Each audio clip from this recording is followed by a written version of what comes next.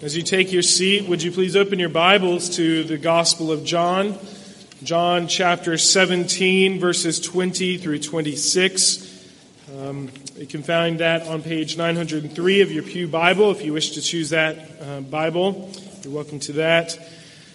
This summer, we've had a few times where I've been able to preach in the pulpit in the morning, and we've kind of continued what I've been doing through the upper room discourse on the occasions I've preached, and we've been able to look recently at this high priestly prayer in John 17. This is Jesus praying after he has spent the last few hours with his disciples. He's given them the Lord's Supper. He's washed their feet. Judas has left him and has now going to seek the ones who are going to come and arrest Jesus.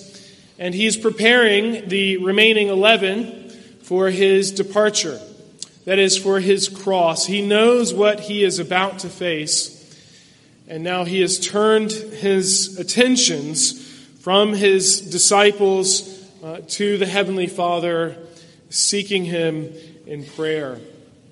And so we will conclude this prayer this morning as we look at John 17, verses 20 through 26, keeping in mind this is the prayer that Jesus is praying after the upper room discourse and before he goes to the cross.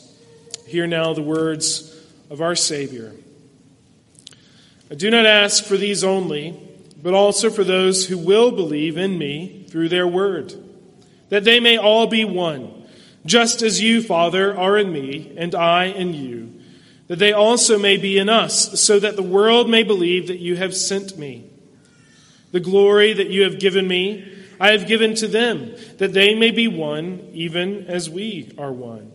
I in them, and you in me, that they may become perfectly one, so that the world may know that you sent me and loved them even as you loved me.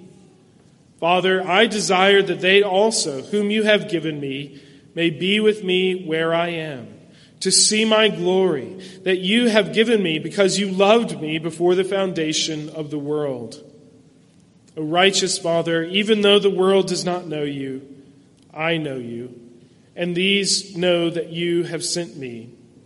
I made known to them your name, and I will continue to make it known, that the love with which you have loved me may be in them, and I in them.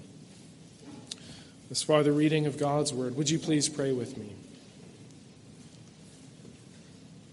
Our Savior, Jesus Christ, thank you for giving us these words to have some glimpse into the heart of the triune God and your desire for us.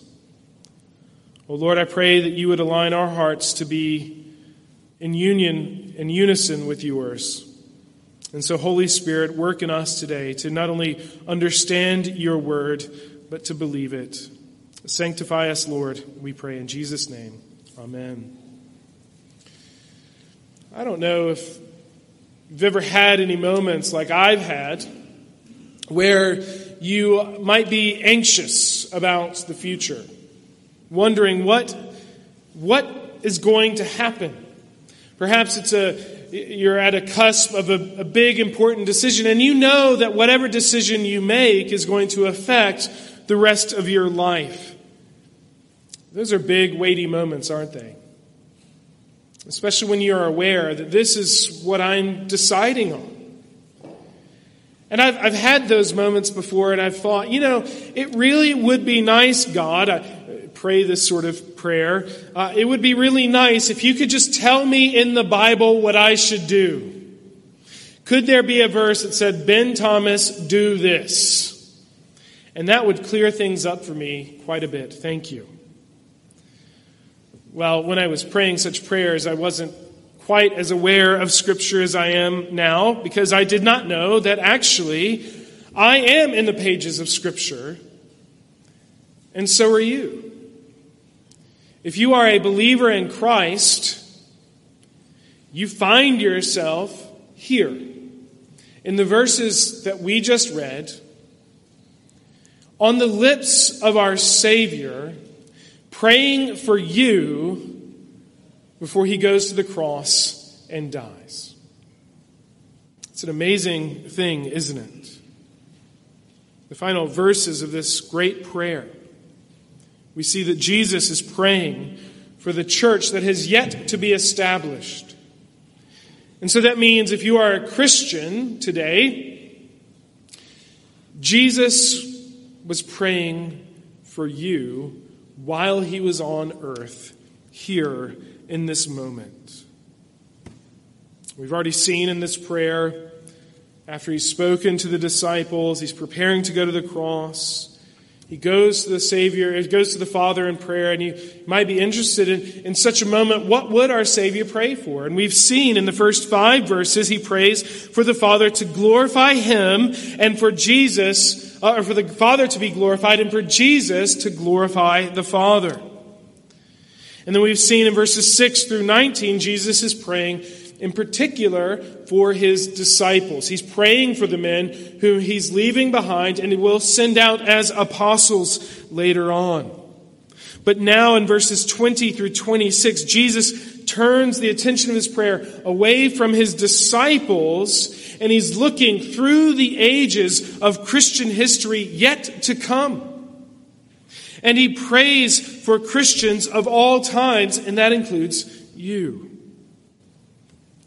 Isn't it amazing? The Son of God, for whom and by whom all things are made, praying for you.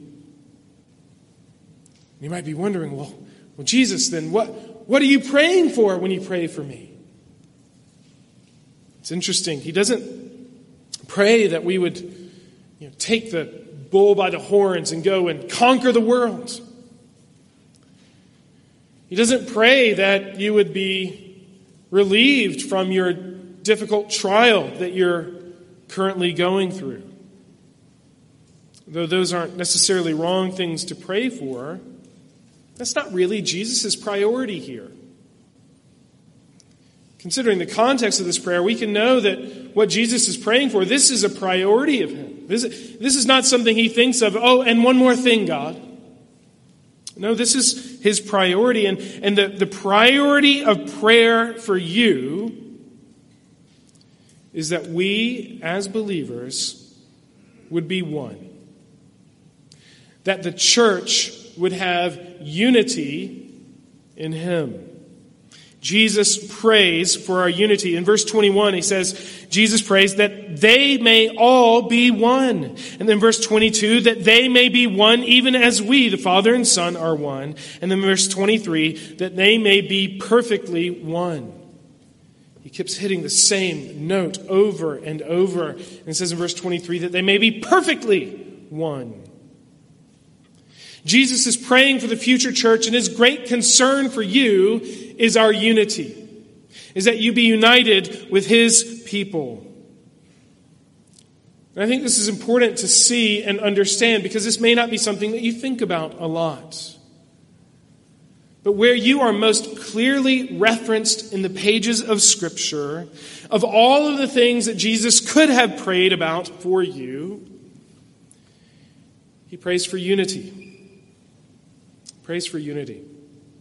And I want us to learn this morning about the unity that Jesus prays for. And there are 4 features in this passage I want us to consider. First is the scriptural or historical unity that Jesus prays for. Second, we'll see the spiritual unity. Thirdly, we'll see a visible unity. And then fourthly and finally, we'll see what is the goal? What is the point of this unity? Why is it important?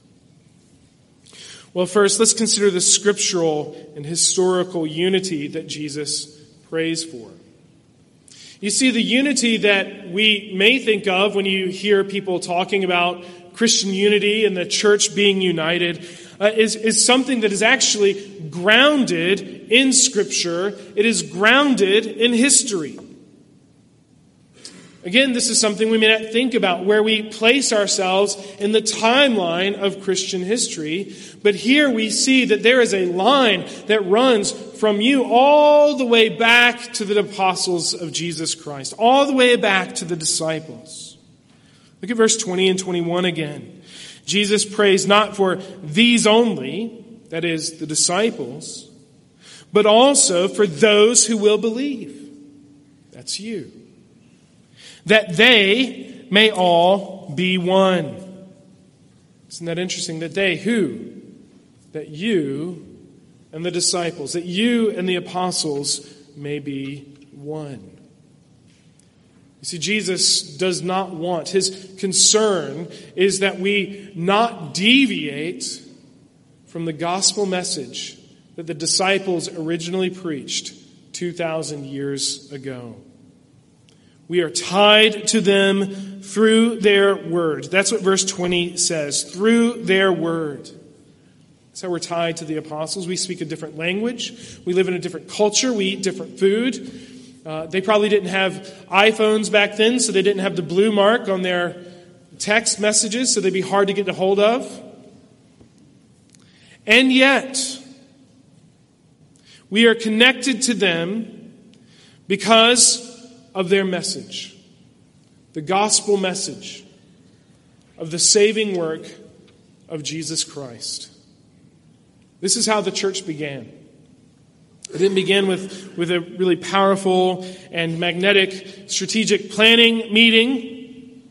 No, it was through Pentecost. It was through the preaching of the apostles. I heard Dr. Thomas this morning say, what kind of marks would you give Jesus on evangelism? Well, we'd probably give him low marks. That is Jesus' plan, was for the apostles to be the ones to preach his word and to gather the nations to themselves, to him, to gather the nations to him. The church in Acts, the book of Acts, they devoted themselves to what? They devoted themselves to the teaching and preaching of the apostles. It was their message that brought people into the church. It was their message that brought people into the church. It was their message that unified the church. In other words, it is the Word of God. It is the gospel of Jesus Christ. In the introduction to 1 John, the Apostle John, who writes this gospel, speaks of believers having fellowship with us, that is the apostles, and with the Father and with His Son, Jesus Christ. If you want to have fellowship with God, what do you need? You need to receive the apostolic message. You may wonder, what is the apostolic message? It is the gospel of Jesus Christ. That God the Father sent His Son Jesus to be born in this world, to live a perfect life and die on the cross, a death that you could not die. And He carries the weight of your sin, the penalty of your sin, and He is buried and He rose again from the grave. And by believing in Him, you will be saved. That is the message of the apostles, and that is the message that is preached in this pulpit here today. And that is how fellowship of the Christian community, the fellowship of God's people, happens. By the preaching and receiving of the apostolic message, the gospel of Jesus Christ. You see, what we believe today, it's not anything new. And you should take comfort in that.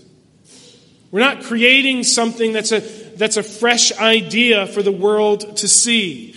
We don't have any novel thoughts here. Rather, our goal is to preach, to read, to receive the same thing the apostles preached and taught. The same thing that God the Son sent His disciples to go and do. That's what ties us together in history, that's based upon Scripture. Our unity is based upon Scripture, and that is also what ties us together with one another. With the Christians who have lived even generations before us, who have lived and died before you have. We believe the same message. And Christians today who live in different countries or speak different languages or eat different foods than you do, and yet are converted under the same message of James and Peter and John and the other apostles. The gospel of Jesus Christ. It is the same gospel. The same good news of the Son of God who came to save sinners. It is the gospel of Jesus Christ that unites us. It's not our love for fried chicken. It's not our shepherding groups. As good as those things are, it is the gospel of Jesus Christ. And if you believe in the gospel of Jesus Christ, you meet somebody else who believes in the gospel of Jesus Christ, you have a bond unlike any other. And it cannot and will not be destroyed. And so we need to understand, because we'll talk about unity here a little bit more, but when we talk about unity within the church, if it is unity that's based upon anything else than the apostolic gospel, then it's a lie. Unity apart from the gospel is not true, lasting unity. And God requires submission to His word. You'll see belief in the gospel and the submission to it. It's not only submission to the same doctrine that the apostles preach, but submission to the life as well of the apostolic gospel. So we read in the pages of Scripture that we're supposed to speak the truth in love to one another. We are to do nothing out of selfish ambition. We are to consider others as more important than yourself. And you can think of other commands. And so you can say, well, I believe in the gospel as given to us in the Scripture, but if your life doesn't reflect that in any way, then brother, you are wandering in the dark. What does Jesus say to His disciples? He says, by this all people will know that you are my disciples, if you have love for one another. Do you have love for one another? So there's a scriptural, historical unity, but there's also a spiritual unity. Look at verse 21. I pray for those who will believe in me through their word, that they may all be one, just as you, Father, are in me, and I in you, that they also may be in us, so that the world may believe that you have sent me. It's an amazing verse. It's one of those verses Pastor Dean was talking about how hard his verse is. Well, I challenge you to try to understand this verse. How do we comprehend this prayer?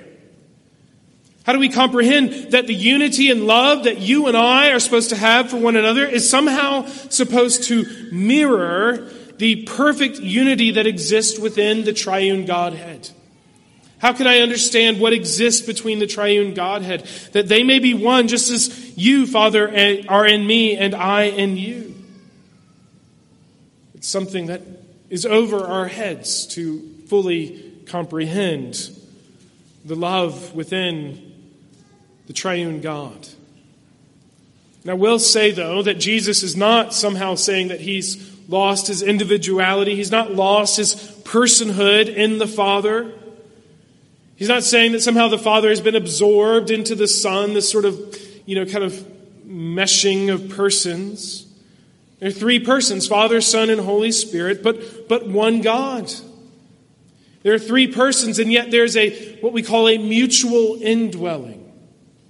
There's a oneness in this threeness. I'm not going to try to take this any further. Whenever you do analogies of the Trinity, it almost always leads you to heresies, so let us be careful of that. I think it's okay to say that this is beyond my comprehension. This is a mystery of God. And yet, at the same time, we can also see and understand that there is a great union between Father, Son, and Holy Spirit. And that union is to be mirrored. It is to be presented here amidst the diversity of the church. We are different persons, like different things. We have different ideas. We have different backgrounds, and yet we are to love one another as the Father, Son, and Spirit love one another. You see, the unity of the church must be of the Spirit. It must be of the Spirit. Ephesians 4 exhorts us to maintain the unity of the Spirit in the bond of peace. See, our unity is something that it comes from God. It comes from God, but it's also sustained by God, the Holy Spirit. It's the Holy Spirit who brings the identity and union of God into our midst. Now, I will say there are some analogies here. Paul gives us an analogy. He says that we are the body. We have different parts of the body, the fingers and the toes and so on. And Christ is the head. And so we are joined together to one another, and we belong to one another as a body does under the headship of Jesus Christ, who is our head. And so Jesus here is praying for the union of those who've been born again in Christ. He's praying for a union that transcends all other features of our lives, greater than any other union, whether it's your marriage or some other cultural or national or ecclesiastical union. Saying this is a union that is born of the Spirit, and it is maintained of the Spirit. It is a spiritual unity. We see also that this unity that Jesus prays for is a visible unity. Look with me at verse 23. He says, I and them, and you and me, that they may become perfectly one, so that the world may know that you sent me and loved them even as you loved me. So Jesus prays for the unity of his people to be something that is moving towards perfection, something that is moving towards completion. We already are one in Christ. If you're born again, you're brought into the body of Christ, and we are united. And yet Jesus knows this, and he's praying, Lord, would your people, would my people, would the church, the people who believe in the apostolic message, continue to grow in their union and love for one another to the point where he says that they may become perfectly one. To become perfectly one. To become so perfectly united that the world will take notice and say, wow, this is not of this world. So much so that Jesus says, I want them to be so perfectly one that the world may know that you sent me and loved them as you loved me. What does the world see when they see the church? Is the spiritual reality of our union with one another in Christ, is that visible to the world? You may have certain griefs with one another, perhaps even some other believing denominations. And you may not think it's important what that the world sees and hears your opinion. But it is important to our Savior. It is important to Jesus Christ that when the world looks at the church, what the world sees is a love for one another that is not of this world.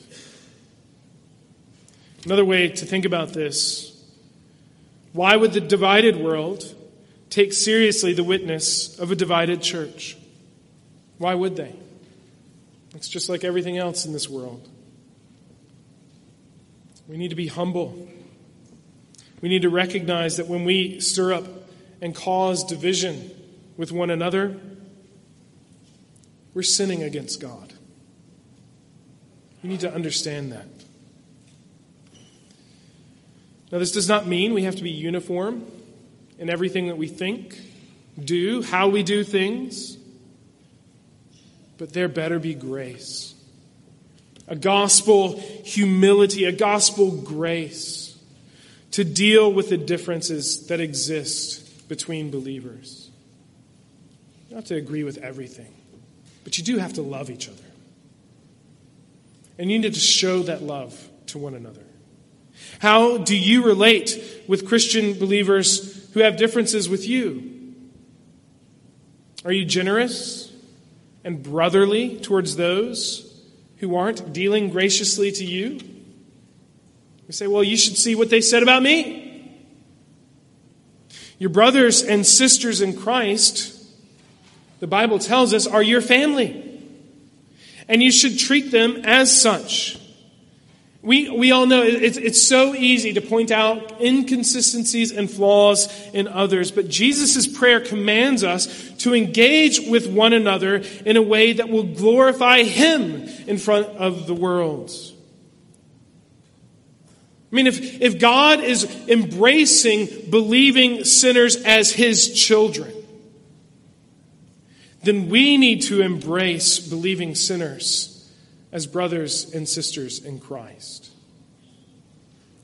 Those who are in Christ, those who have believed upon the word of Jesus Christ, have believed upon Him and have been converted, we know they still have problems. We know that there are those who are weak in faith. We know that. But there are still your brothers and sisters in Christ. God sees them as His sons and daughters. Thomas Watson writes this about unity. He says, "There is but one God, and they that serve Him should be one. There is nothing that would render the true religion more lovely or make more converts to it than to see the professors of it tied together with the heartstrings of love. If God be one, let all that profess Him be of one mind and one heart, and thus fulfill Christ's prayer that they all may be one." We hear that. It sounds good. And, it's Sunday morning, and it's easy to say right now. But it does get hard, doesn't it? It gets hard when we come upon these difficulties that arise in the church from time to time. But you need to see, before you ever come to the difficulties that you have or that the church has within it, before you ever get there, you must all be gripped.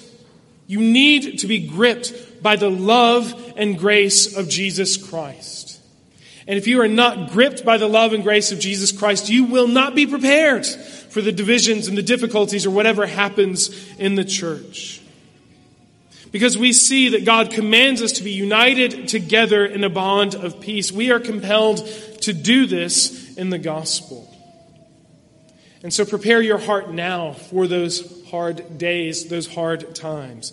Again, it doesn't mean that you ignore differences, but we do need to deal with them well. Those differences don't mean that those who differ with you are somehow no longer children of the Father in Jesus Christ. They continue to be in Christ. Jesus does not lose His sheep. We know that. We confess that and profess that. And so our theology needs to be put to action when we look at one another. We need to see one another as brothers and sisters in Christ. And Jesus says this is something that needs to be so perfect. We need to be continuing to grow in it so much that the world takes notice. That the world sees that this love for one another is visible. Again, to grow in this love for one another as Christ prays for you, that requires great humility. It requires you to be really humble. It requires you to have large hearts toward one another. It requires you to have a willingness to see beyond your own horizons and consider the horizons of our God. Because we are commanded to strive towards the unity that marks Father, Son, and Holy Spirit, so that the world may see and know that we love one another. So it's a visible unity as well. You may say, well, why? Why does God require me to humble myself to love even Ben Thomas? Well, ultimately we see that the goal of this humility, or the point of this humility, is in verse 24. The unity is in verse 24. Father, I desire that they also, whom you have given me, may be with me where I am, in order to see my glory that you have given me because you loved me before the foundation of the world. Jesus wants you to see and know his glory. Back at the beginning of this prayer in verse 5, Jesus prays to the Father that the glory that belonged to him before the foundation of the world, that would be restored to him. And now at the end of the prayer, he says, Father, now I want those who would believe in the apostolic message, those who will be your children, I want them to see my glory now too. Jesus wants us to see his glory. Isn't that an amazing thing? He is inviting us into the eternal riches that belong only to him. Have you ever had a big, important party and you go through a guest list and you say, well, okay, we can invite those people, but not him. This is a party celebrating me. So I don't want him to be there. Brothers and sisters in Christ, if you love the Lord Jesus, he's not scouring his list and saying, well, I'll invite you, but I don't want Ben Thomas there. I don't want him there. No, he is inviting you in to see, to celebrate, to enjoy his glory that the Father restores to him that belonged to him from the foundation, before the foundation of the world. The glory of a resurrected Savior. And you know what's great about this is that we get to taste Jesus' glory even now. Haven't you tasted it? To be saved by the grace of Jesus Christ. You know, the world may reject me, but God who made the world has loved me. Calls me his son, calls me his daughter. Isn't that wonderful? To see and to be in the presence of the eternal triune God. To pray to him about your concerns, to have your prayers received. That love of God, he invites you before him. A God who stoops down to you. We get to taste his glory now. Isn't it wonderful? And yet the taste that we have now is only a taste. It's only an appetizer to the main course. You know, appetizers, their goals aren't to get you full. I do it wrong. I fill up on the appetizers and I'm not hungry at lunch or whenever. But an appetizer is meant to kind of, stir up your hunger so you're ready to eat. But Jesus is giving us stirs up our desire. I want to see more of your glory. Because what we have is a foretaste of the day when we see our glorious Savior, that we would behold his face and the veil is removed entirely, to be face to face with God, nothing hindering us. And what Jesus is praying for here will ultimately be realized one day. Upon his return, the church of God will be gathered together in the unity of Christ, gathered around the throne, a people from every tribe and nation and language, and will be crying out in one voice, salvation belongs to our God who sits on the throne and to the Lamb. With one voice, praising the Savior. God will be our God and we will be his people, and with one voice, we will be worshiping him. And so in God's providence, we find ourselves now, until that day comes, struggling for that other worldly unity that marks the triune God. And so we need to reckon with the fact that this is what Jesus prays for when he prays for you. It may not answer the question of your big dilemma that you have to make, decision you have to make here soon. But what he prays for, his priority, is that you love the church, that you love one another. Jesus lived and died to secure this. Is this something that you pray for too? Do you pray for unity? It mattered to the Lord Jesus Christ. Does it matter to you? Is our unity with one another, is that a priority for you? because it is a priority for him? Are you able to see beyond your own horizons, to see the glory of our Savior and embrace those whom Christ has embraced? You know, the clearer we see the glory of Christ, the more we love him, the more evident it will be that the love that the God the Father has for his Son is in you. Let's pray. Our God in heaven, I pray that you would grant us this perfect unity that you prayed for so long ago. Help us, O Lord, to make this an important priority of our lives, that we would love one another as you have called us to love one another. But Lord, we need your Spirit, because we can't do this on our own. We need you to fill our hearts with the love of Christ. We need to know and remember the gospel of Jesus Christ, because that is our only basis for loving one another and loving you. And so, God, I pray that you would help us by your Spirit to love your prayer for us and to live a life that seeks to fulfill it. I pray this in Jesus' name. Amen.